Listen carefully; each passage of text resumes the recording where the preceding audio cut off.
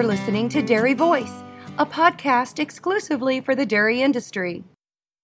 Dairy Voice podcast is sponsored by National DHIA. National DHIA serves the dairy industry in advancing dairy information services. They lead the dairy information industry to create, utilize, and support world-class information resources that are accurate, credible, and uniform. To find out more, go to dhia.org.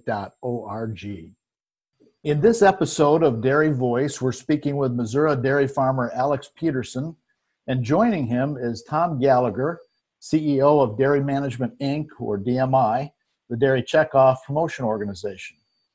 I'm your host, Joel Hastings. We'll hear about Alex's family farming, but we'll also be talking about a special committee DMI has formed to look into the future of dairy products in society, what I'll call the 2030 Project. Welcome to you both.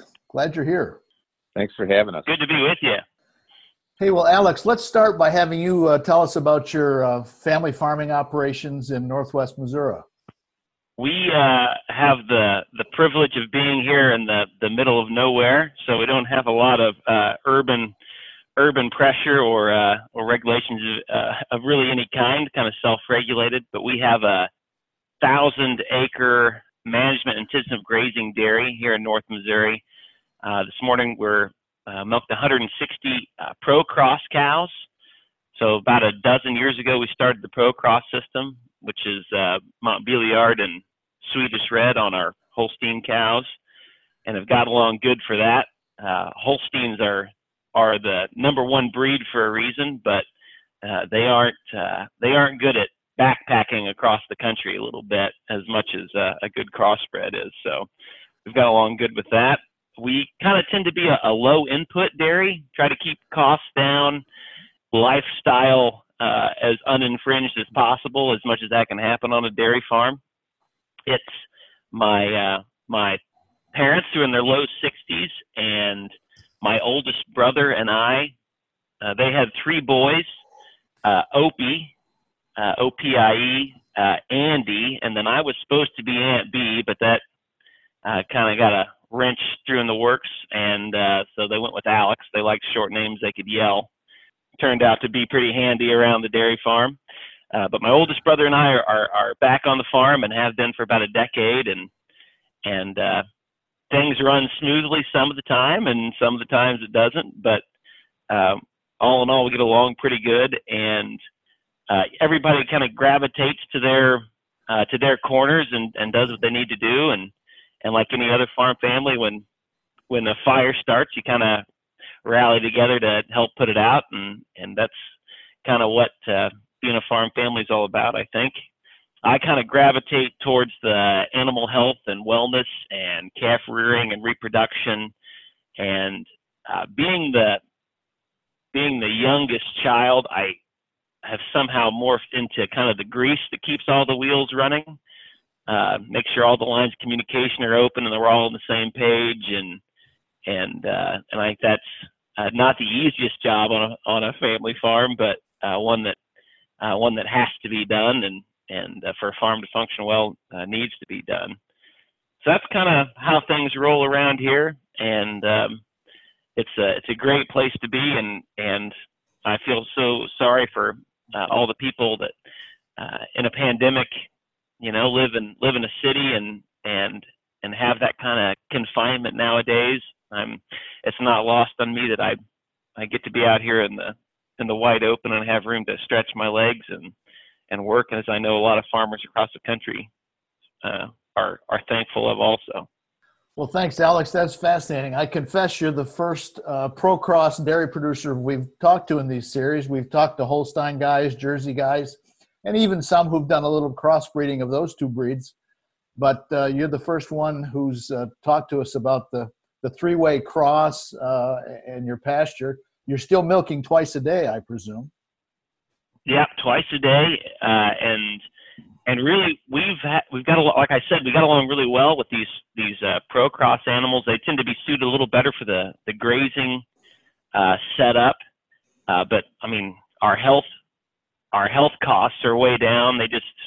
They're a super durable animal, a lot beefier. That Montbéliard is kind of a Simmental kind of bloodline, so they're a lot beefier animal on that side, which helps a little bit with cull cows and dairy steers and that sort of thing. So there's some upside. I mean, everybody wants more pounds in the tank, but that's you do the best you can with what you've got and try to make good decisions. But we're a little irrational. We just went 100% all in and bred everything that way, which, you kind of like Cortez, you burn your ships when you get to the new world, and then you just make the most of it. So that's what we're doing. Well, tell us a little bit about your production levels and components. We can graze about 8 months out of the year, depending on the year. And then the other 4 months, they're just getting baleage, good grass, hay baleage, and ran through a processor. And so we're still kind of moving them around through the paddocks, even in the wintertime. And so they're kind of doing their own manure management. But right now we're kind of burning on all cylinders, and they're at about 4.3 butterfat and 3.35 protein. So, just a little over 60 pounds a day of energy corrected milk, which, for us is probably a little better than we've been in the last few years, but things have kind of aligned a little bit, and it was a really good year for our pastures and weather-wise. But because you're a pasture-based system, you are very much at the mercy of the weather. And, some years we have good years because we did things right, and some years we have good years because it's hard to mess it up. And then the opposite's true, of course, going the other direction. But makes it a little more interesting when you have, that little control over things. I remember talking to an old boy in northern Wisconsin who said pasture grazing might be fine for some, but up in his country, he hadn't figured out how to make milk from snow for 6 months of the year. So That's exactly. And honestly, we're pretty far north even for where we're at, but try to make it work as best you can. So. And so dairy beef is no big deal. Nothing new for you guys then. No, well, and we've kind of jumped on the bandwagon the last 2 or 3 years and started using the sec semen on the top half of the herd, heifers in top half, and then Angus or something on everybody else. So we're trying to get away from those dairy steers also as best we can. And part of it, here in North Missouri, we're kind of there's not a huge dairy infrastructure anymore. And so there's not a lot of good markets for those kinds of animals around. And that's one of the things we try to, you gotta adjust to the environment you're in. And part of that is kind of having lost a lot of that dairy community. We don't have that support system or market that we had 30, 40 years ago. Well, when you mentioned the top half or whatever the top portion of your herd might be, is that based on DHI information? I assume you don't do much genomic testing. And we haven't done DHIA for, I don't know, probably 30 years. We kind of set up our own little system, and we've got our own record keeping and system. And being a small family farm, it's one of us 4 doing the chores every day, the milking every day. So we've got a pretty good idea of who's who in the milk string. And it's funny, probably the most common question I get from the public is, do you name all your cows? And I have come up with the answer of only the really, really good ones or the really, really bad ones. And so if you fall into one of those groups, it's pretty easy. But then after that, it's just good genetic pairing with a good eye and some good data to help guide you in the right direction.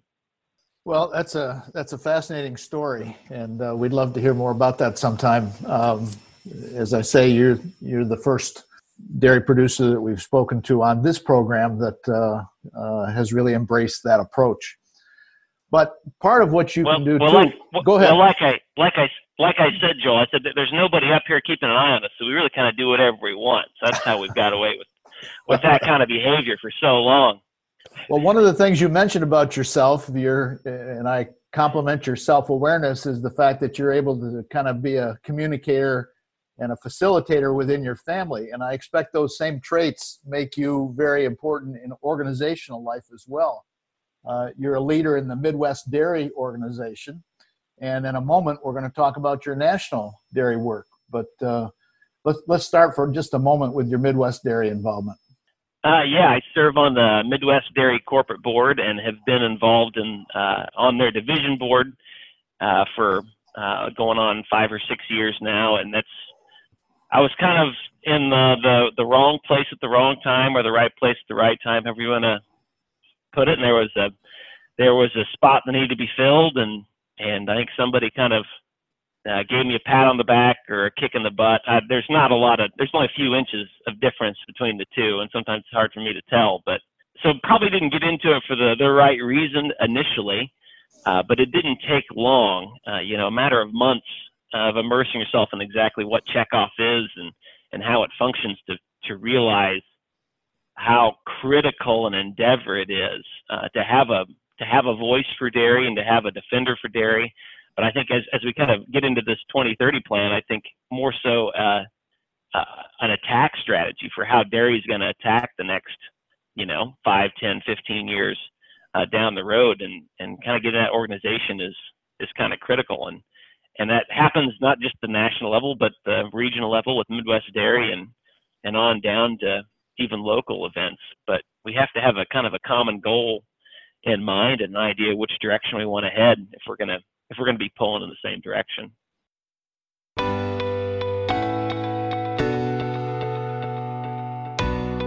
Dairy farmers know that the better they take care of their cows, the better their cows take care of them.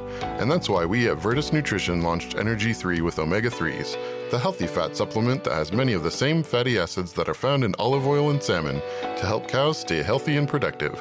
Visit virtusnutrition.com to learn more. That's VIRTUS nutrition.com. Well, that's important. And you are an officer of the National Dairy Promotion and Research Board, which I think lets us maybe now turn to Tom Gallagher. Tom, it's your turn a little bit here. Tell us first about some of the highlights of what 2020 has meant at DMI and for dairy in this remarkable, not to say terrible year.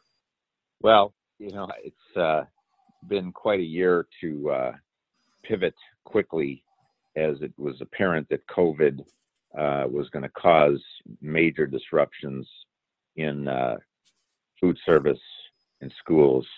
And we thought in exports, although that really didn't pan out that way. And exports have actually been very good to us this year. And so all our organizations that are checkoff driven, the U.S. Dairy Export Council, made sure that they were focused on the markets that would be most advantageous and successful.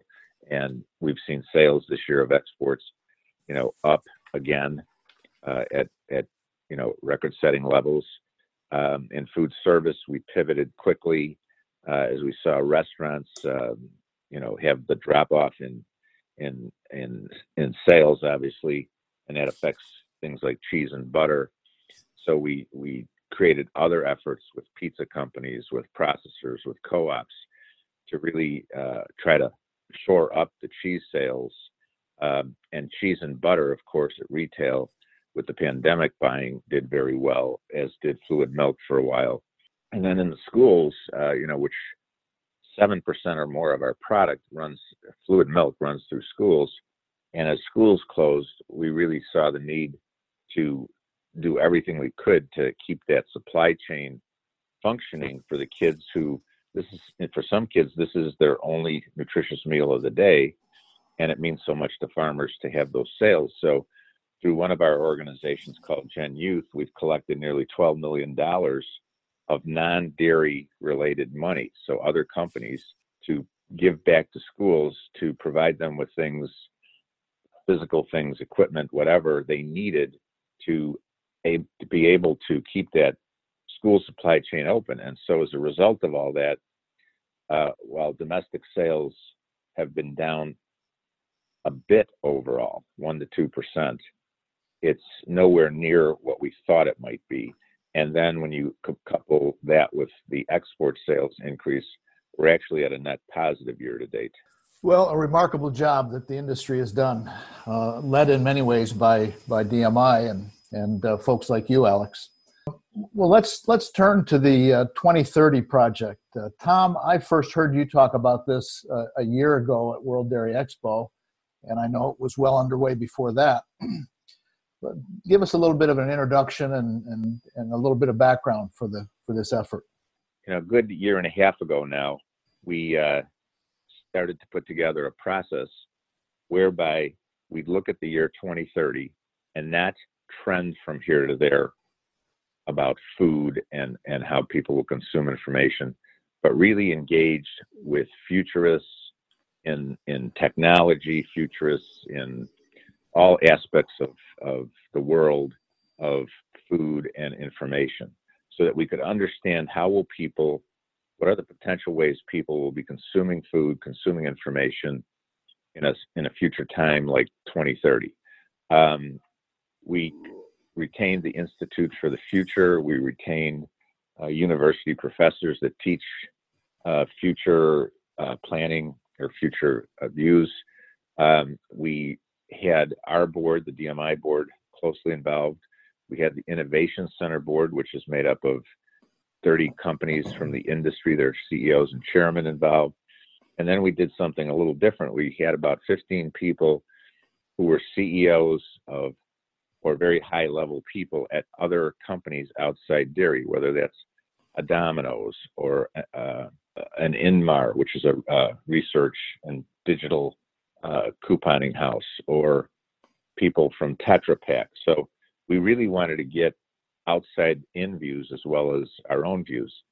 And the benefit to farmers of this is we in the checkoff and the farmers need to really continue to push and lead the kind of changes that are going to happen in terms of food quickly. We can't always be behind. And I'd say in innovation, in a lot of ways, we have been behind. So an example of that is we started working with e-commerce and had a very successful pilot with an e-commerce company called Peapod.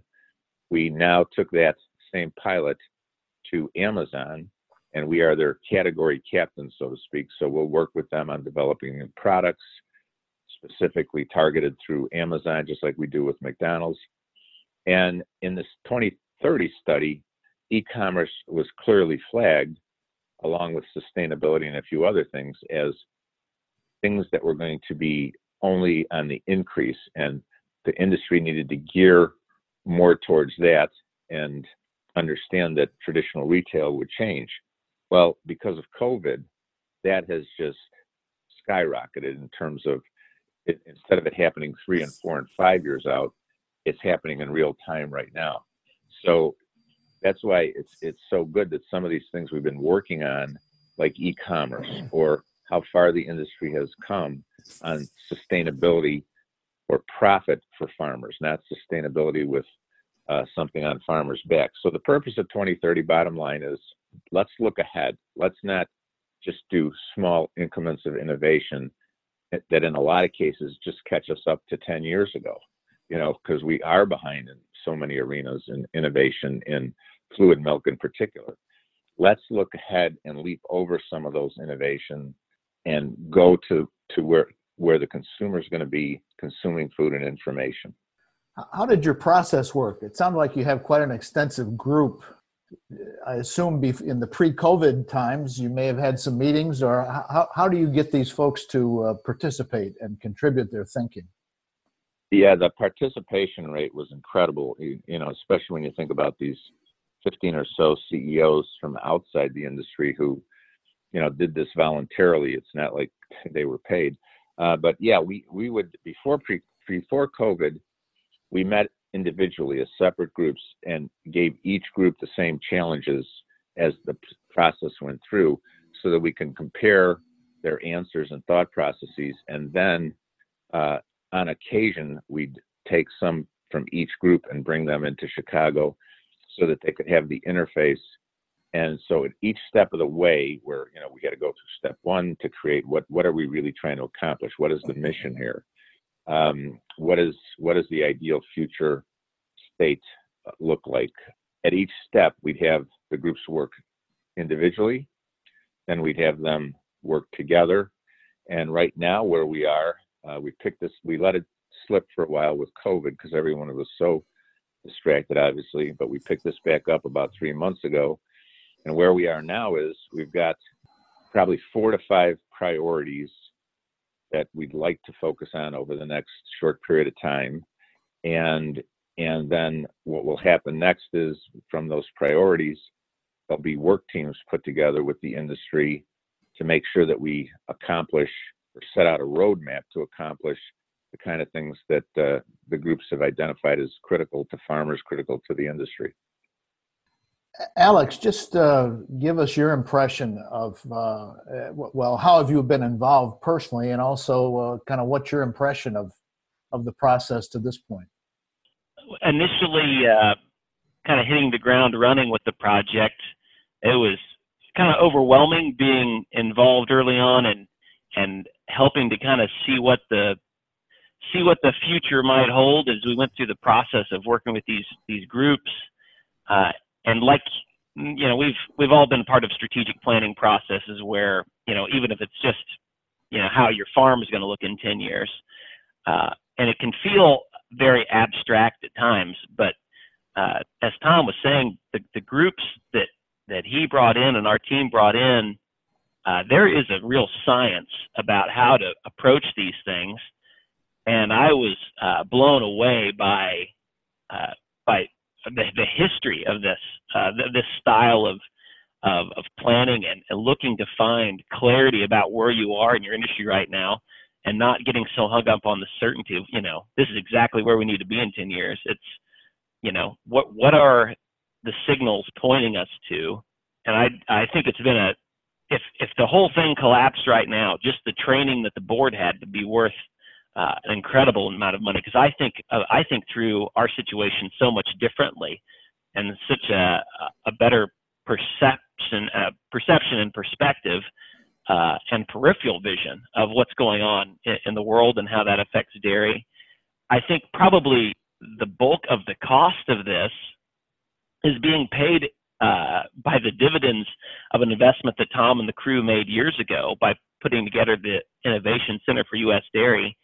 If we would have just, as farmer leaders and DMI come up with, this is our 2030 plan and things we know we need to work towards, it would have been relatively useless to the relationships that Tom and Barb have built through the Innovation Center and these leaders across the industry, because of the buy-in that we all have now, because us as farmers had a chance to input and then tear it down and rebuild and tear it down and rebuild, just the same as the top executives from all these organizations up and down the chain.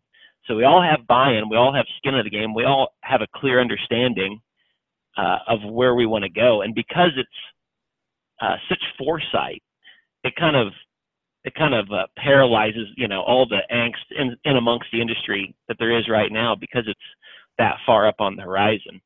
But I'm so thankful that they had the foresight all those years ago to bring everybody in and say, there are some things we need to get on the same page as. And I think this is one of the most ripe pieces of fruit that's going to come from that tree, because they did that legwork and have that foundation to build on. And I'd send an email to Tom after one of our big meetings. I said, boy, is there anything else we need to get everybody else on board for? Because all of these execs that are hunkered in their basements because of COVID, if we'd had an in-person workshop, we would have had a fraction of the ones we had there. And it's one thing to have, somebody 2 or 3 legs down in an organization reporting back on a meeting. It's another, if the exec himself or herself was there providing insight and saying, yeah, this is things we're willing to do, things we're not willing to do. And I think there was a lot of stars that have aligned to make this process a lot more likely to bear good fruit than a lot of strategic plans I've been involved with in the past. Well, that's encouraging for sure. For either one of you, can you give us an idea of maybe a couple of particular points or a couple of particular trends that your group has developed? Maybe Alex can add to it. First of all, let me say, Joe, for the audience, that sometimes people look at this long-term planning and go, well, all we need to do is sell the gallon milk and talk about 9 essential nutrients. That's part of what we need to do, but it is not obviously enough. People need to have products when and where they want them. For example, e-commerce is going to be a different product. There's going to be gallon, but there's going to be other needs. Another example is Amazon Go stores. There's going to be 5,000 Amazon Go stores in big cities over the next 5 or 6 years that are going to be all single serve, aimed at an urban audience that has very specific needs. It's not going to be fulfilled by a white gallon. So we have to be able to, stay focused on the present, but plan for the future. A couple of things that came through this are, I would say, the different groups I've mentioned, including the outsiders, the similarity of thinking was very surprising to me in terms of where they netted out on things. And it started out with, everyone sees it's got to be a worldwide consumer that we think about, not just the United States, obviously. We need to really focus on our great story of sustainability, because that is a differentiator and a positive one for dairy. And it's the story for the younger millennial and now the Gen Z. That is what they're driven by. They will reward companies that they believe are doing sustainable practices, and they will punish companies that don't by their purchase or lack of purchase.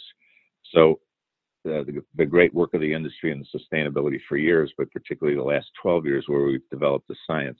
I guess another area is, continuing to innovate around various functional foods and providing consumers with the kind of food benefit that they're looking for, whether that's milk as a sleep aid or however it looks. Another one, and I'll just finish on this one and turn it to Alex, is we have an enormous amount of data in this industry from the farm to the consumer, and we really don't think of that data the way most companies think of it, in terms of that is a phenomenal resource of information that we can use to market more effectively, but also to tell our story. And a lot of that data we think could be monetized. So a focus on future technology and telling that story and monetizing data for the industry. So Alex, any other thoughts there? Yeah, there's been so many aha moments through this process, but I think Tom is right. It's amazing how many of the great ideas and the great purposes that we're going to kind of lean on are not.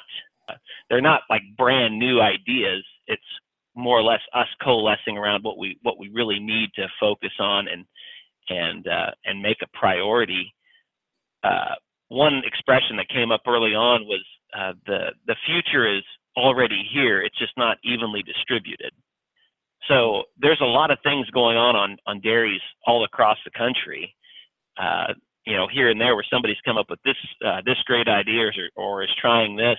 We're a world full of innovators, and sometimes it's just finding those things and finding out which of those need to be, extrapolated to different size dairies or to different regions or adapted. And I think it's that kind of endeavor for finding out what awesome things are we already doing that we need to, number one, enumerate and do research on and prove, and then number two, figure out how to extrapolate that across the industry, and number three, find out how we can turn that into a resource that is a positive contributor, not only to how we do what we do, but to our economic viability as we go on.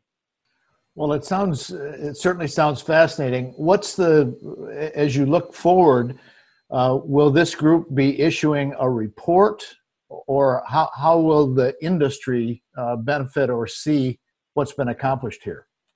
As far as a report, we'll be putting together a report. We'll be putting together videos to explain. We'll be holding briefings with people from the media like yourself, and that'll occur in the first quarter of next year, so we can make people aware of what the results were and where we need to look to the future. As far as implementation, that's what the industry and DMI and others are working on, the roadmap to implementation for like I said, for the first 4 or 5 things we really feel are important to tackle. Well, we'll certainly look forward to that. As we look at the time here, I think we do need to wind up our conversation. Any thoughts, any parting shots, if you will, that either one of you would like to offer our group? Well, I would just say I think that while it's been a strange and very tough year for everybody, particularly for dairy farmers, I am very proud of what the national and local staffs have done in promotion, and the international staff to, like I said, pivot so that actually we're going to end this year in positive territory overall in terms of dairy sales. So I really appreciate all the hard work the boards and the staffs have done. Thank you. Alex?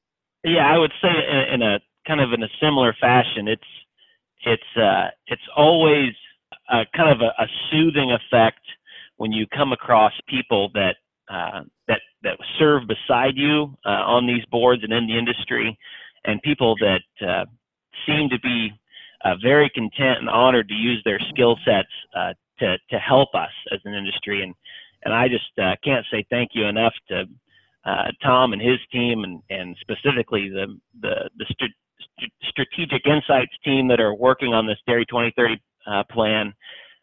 They really have poured a lot of skill and time and effort into not making this just another document that's going to go on a shelf, but a document and a kind of a mantra that we can take as an industry to build a bright future for those of us that hope to be here, and as we all do, want to see the next generations take over and have a wider palette of opportunities than we had. So I know it seems cliche, but it is a team effort, and it's important that we keep everybody engaged and keep everybody in check, but more importantly, maintain that positive attitude and momentum as we charge out of this wild 2020 and look at the next decade as something that we really need to grab by the horns and take advantage of to the most, because the people that are coming after us are not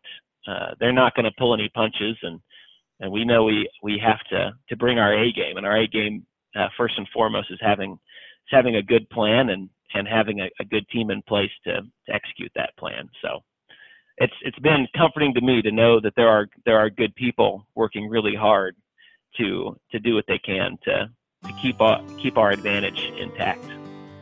Well, those are encouraging notes from both of you, and we thank you once again. We've been speaking with dairy producer Alex Peterson and DMI's Tom Gallagher, and we thank you, our listeners, and invite you to give us a good rating on your podcast app.